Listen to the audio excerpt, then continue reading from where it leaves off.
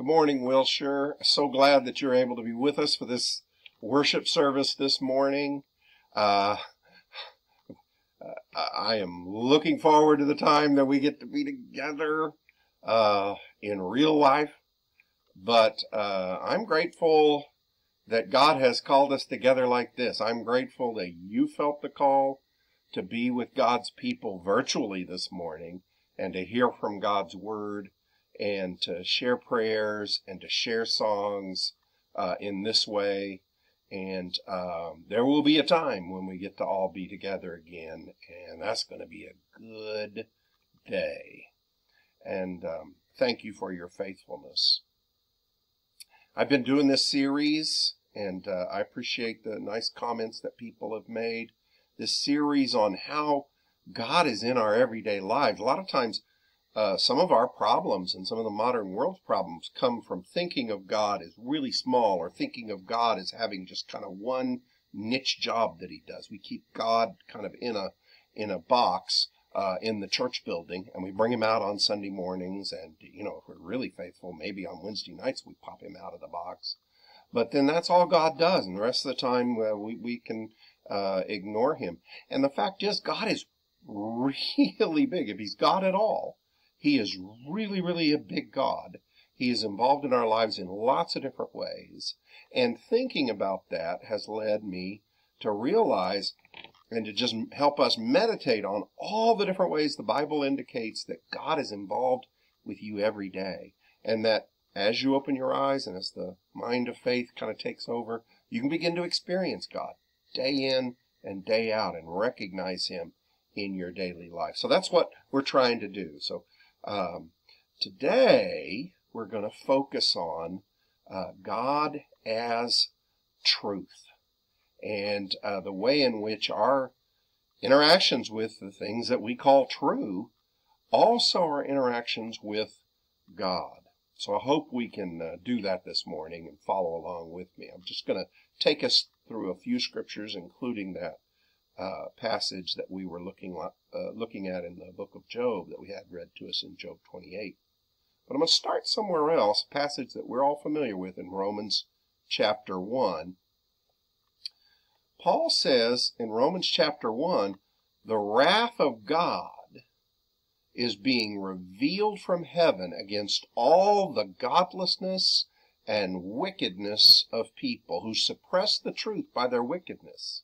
Since what may not be known about God is plain to them because God has made it plain to them. For since the creation of the world, God's invisible qualities, his eternal power and divine nature have been clearly seen, being understood from what has been made, so that people are without excuse. For although they knew God, they neither glorified him as God nor gave thanks to him, but their thinking became futile and their foolish hearts were darkened.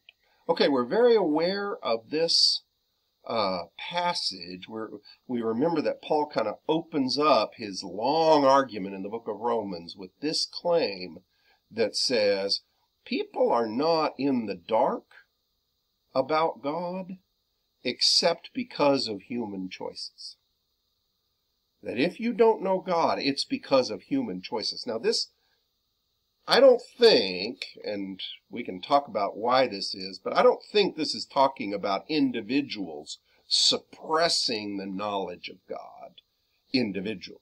I don't think this is necessarily about a single individual saying, I don't want to know God and I'm going to keep him away.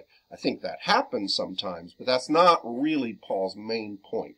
He's actually talking about something way more insidious here. He's talking about the way that whole cultures, whole nations, whole kingdoms will sort of set up their cultural life, set up their, social life together in ways that kind of put blinders on us to the presence of God, make us distracted or to make us, focused on something else so that we don't notice God in us. And we give the glory that's due to God and the thanks that's due to God, we give it to something else or someone else. And I really think that's what he's talking about here. And what that, and what that means is that the kingdoms of the world keep following this pattern of suppressing the truth about God for the people that belong to them. I'll just make this comment before I get into my lesson. What that should tell you is, since the kingdoms of the world kind of set up their social life to suppress the knowledge of God, to keep us away from God, we can't trust the kingdoms of the world. There has never been a kingdom of the world that you could truly point to and say, well, now that's a Christian nation. I know that a lot of nations have claimed to be Christian nations, including the United States. And the United States has had some Christian characteristics and a lot of Christian people in it. And it's claimed to be a Christian nation sometimes. And Great Britain made that claim, and France has made that claim, and Germany has made.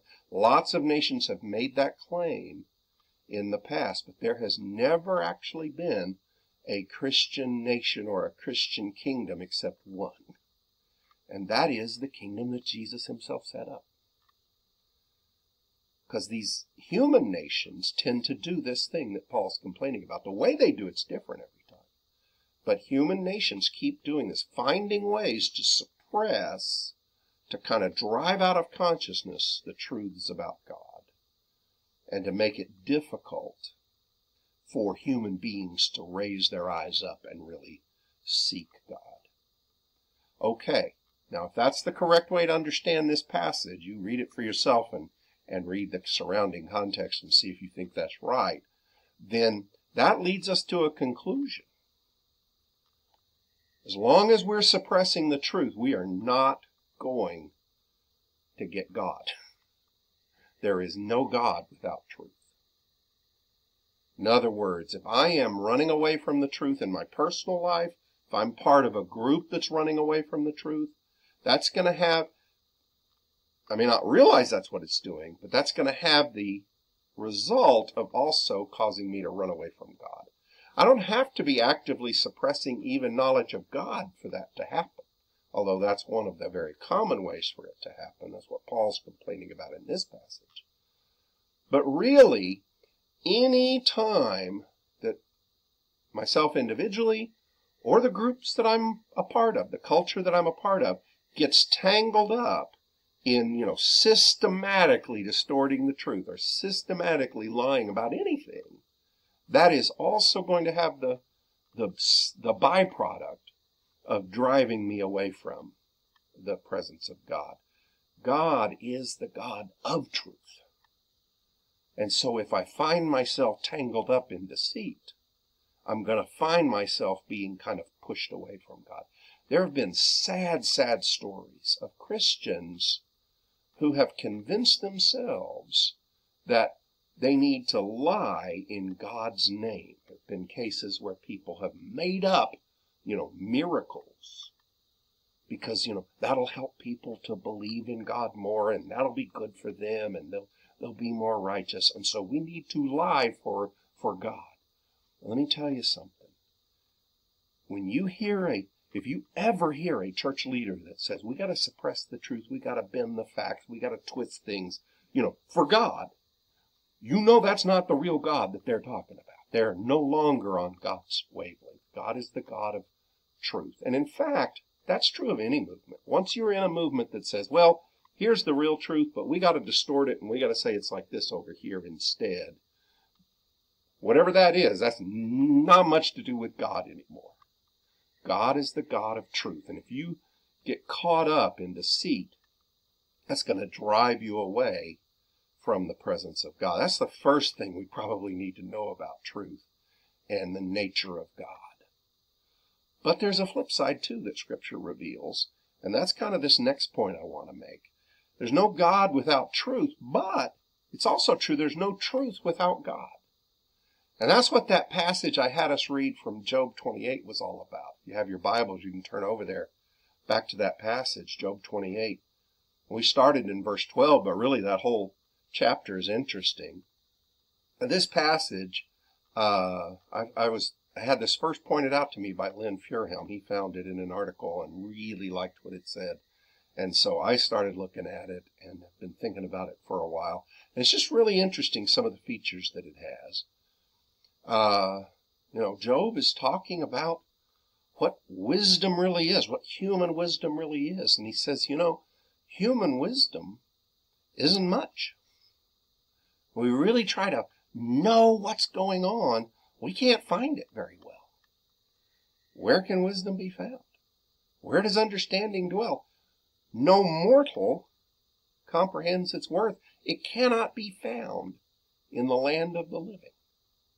In other words, we don't know how to get it, really. The deep, that's like, the ocean, mysterious ocean, says, it's not in me. The sea says, it's not in me. It cannot be bought with the finest gold, nor can its price be weighed out in silver. It cannot be bought with the gold of Ophir, with the precious onyx or lapis lazuli. Neither gold nor crystal can compare with it, nor can it be had for jewels of gold. Coral and jasper are not worthy of mention. The price of wisdom is beyond rubies. The topaz of Cush cannot compare with it. It cannot be bought with pure gold. Where does wisdom come from? Where does understanding dwell? It is hidden from the eyes of every living thing, concealed even from the birds of the sky. Destruction and death. He's kind of bringing all of creation into the story. And they say, only a rumor of it has reached our ears. In other words, the sea, the deep, birds, go up as high as you can, go down as low as you can. Nobody really understands the truth. Nobody understands wisdom except, verse 23, God understands the way to it. He alone knows where it dwells. For he views the ends of the earth, and he sees everything under the heavens. When he established the force of the winds, he measured out the waters. When he made a decree for the rain and a path for the thunderstorm, when he looked at wisdom and appraised it, he confirmed it, and he tested it. And he said to the human race, the fear of the Lord, that is wisdom, and to shun evil is understanding. Okay, that is a mouthful. There is so much that Job in his meditation, remember, he's angry with God. He is not at peace with God in his heart. He's trying to continue to believe in God. At the same time, he is struggling with God. But he still knows God is the one who really grasps the truth of things. And if I don't have God, I don't have truth. And he affirms the fear of the Lord. That's where real wisdom is to be found. The fear of the Lord. That's the beginning of wisdom. Proverbs says that repeatedly. Other passages say very similar things in the Old Testament. If you want to be wise, if you want to be one of the wise, the knowers, the ones who have the truth, the one who have wisdom, start with the fear of God. And this word fear, it's more like being in awe of something, having not just respect, but the awesome side of respect. That is, God is too big for us. That kind of respect. God is far beyond our understanding. That kind of awe. The awe of God. That's what wisdom starts from. Realizing how magnificent God is. The interesting thing about this passage is that it's asserting that if we are smart at all, we are smart because God has made it possible for us to be smart. Those of you who have turned to this in your Bibles, you can look up at the top of the chapter, and I didn't put this in our PowerPoint, but you can look at it. In the top of the chapter, starting at verse of chapter 28, Job starts talking about mining, which was something most people in that time wouldn't know anything about. But, there were certain people who'd go, and he says they go into the darkness, and this almost nobody knows what goes on down there. It's dark, and they bring candles, and they bring light, and they find things that nobody else can see. You know, they're digging out these holes with skill, and they find these treasures that are there that no other eye has seen. And it's interesting, if you put the first half of the chapter about this mining activity, and you put that together with this second half of the chapter, you get this interesting image that God is the mine, that all of our knowledge is mined from. That is so strange. You know, we've been poking these little tiny holes, and every now and then we'll dig out a little nugget here and a little fragment there, and we'll hold it up. We'll be so proud of ourselves. And it turns out the whole mountain is God. The awe of God, the fear of God. He's the one who holds the whole thing. God understands the way to it. He alone knows where wisdom dwells. He views the ends of the earth. He sees everything under the heavens. He is the one that established the force of the wind. We'd be so excited if we could figure out how the wind works, how we measure the waters. Back then, they didn't know how to do that. We know more about how to do that, and we really are proud of ourselves when we can do that. But God knew it the whole time. He was the mountain we were poking our little holes of knowledge into, mining our little treasures of truth out of. And if we want truth, whether we know it or not, we're starting with God.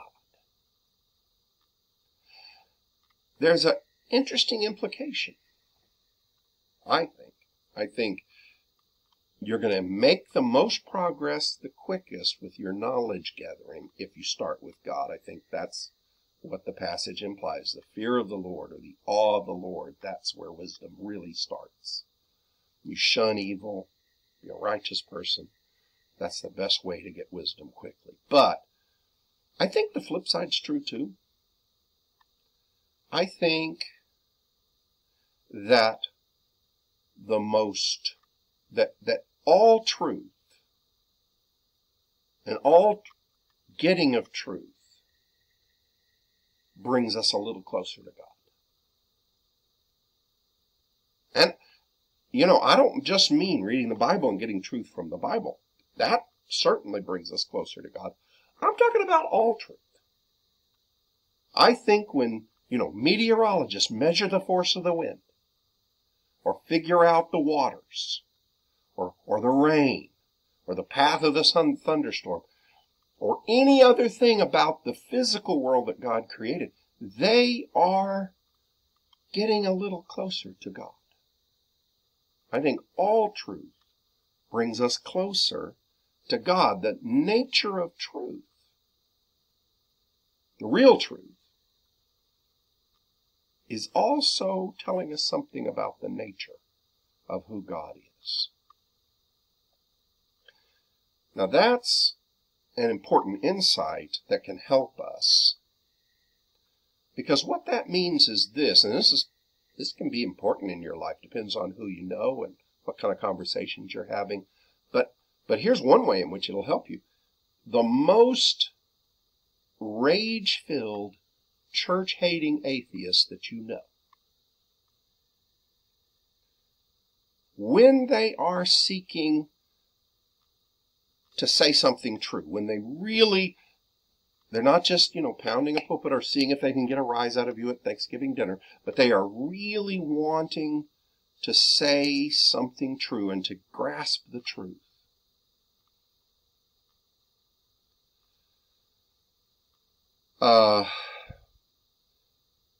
What they're seeking is actually a bit of God.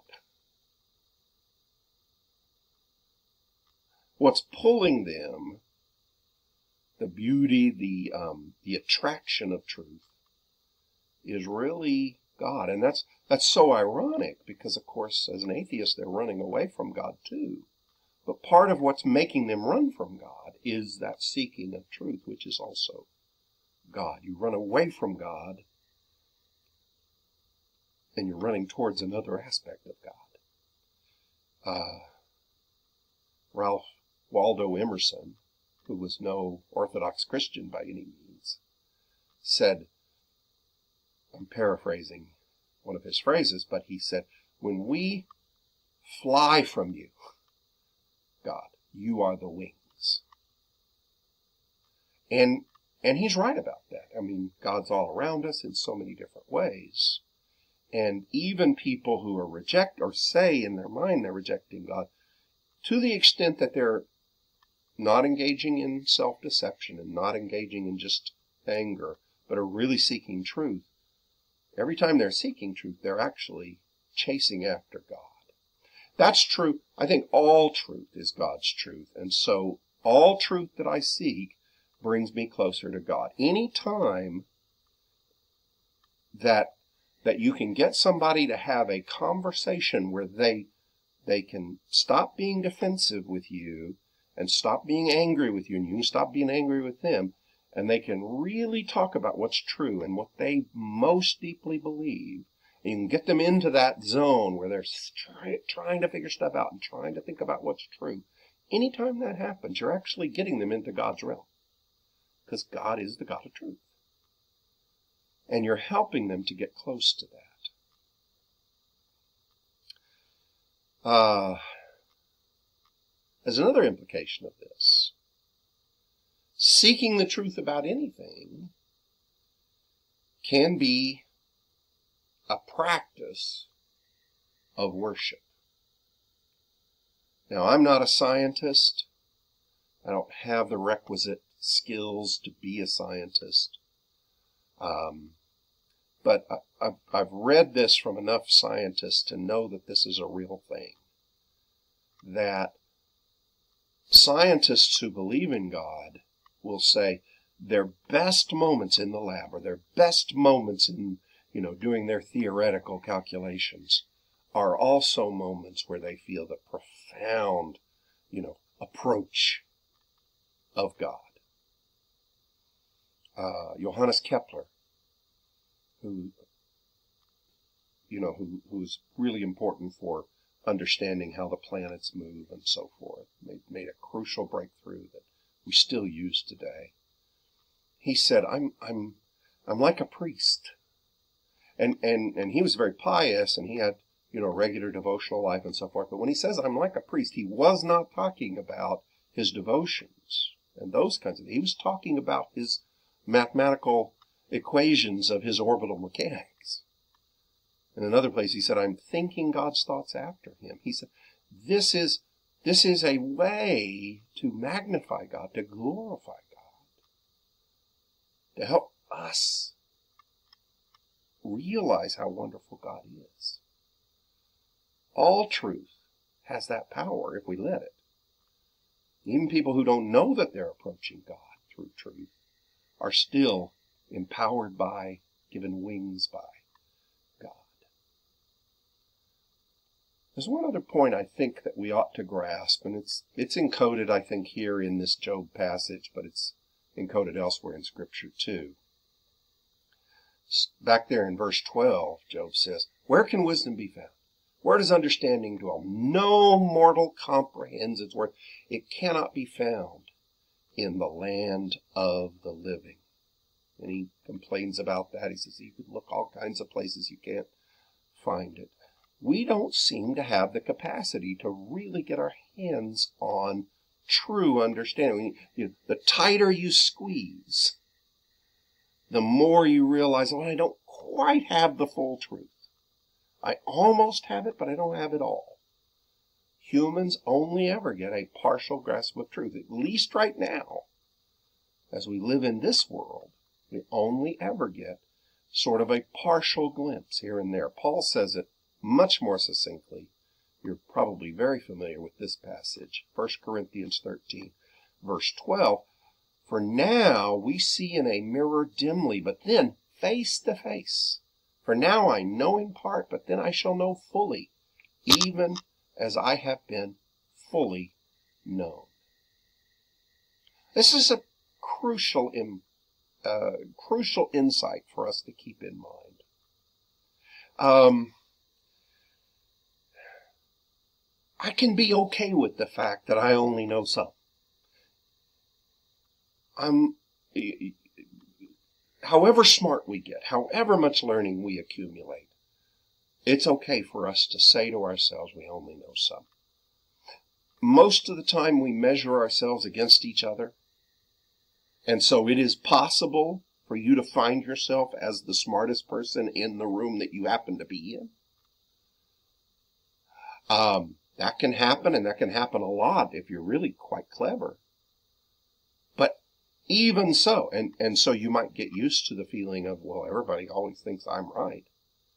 Even so, it's important to keep sight of the fact that compared to the knowledge of God, what you know is minuscule. It's tiny. And if you lose sight of that, if humans lose track of that, and we only just kind of measure ourselves against each other, bad things can happen to us. If we start thinking that we've grasped the whole truth somehow, then how do I view people who disagree with me? Well, they could be crazy people. They could be bad people. I could have the right to coerce them or treat them with contempt and hatred. But if I remember, truth is partial, my grasp of truth is partial, that changes the flavor of our disagreement. Now, it's really easy here. Once we start talking about the fact that truth is partial and it's a thing that we grasp slowly and painfully and never fully, it's easy to get real lazy here and just say, well, who cares? We won't even try to get truth. Just live your life and don't worry about it. And that's not right, because God's the God of truth. He wants humans to make progress and to keep grasping more. Also, it's a mistake to just kind of have the, tolerate everybody. You've got your view and I've got my view. That's a mistake for several reasons. One reason it's a mistake is oftentimes that's fake. People who say, oh, you have your view and I have my view. That's fake. It actually hides a deep-seated intolerance. It hides an intolerance that kind of is resentful of and is hateful and is maybe even just biding its time till it has a chance to dominate and wipe out its opposition. It is far better, it takes more courage, but it's far better for us to discuss our differences and to try and figure out what the real truth is with humility, knowing that we have only partial truth. And there's a bonus that God builds in there. We treat each other with respect. We discuss our differences and try to get at the truth. It turns out that we can learn from each other.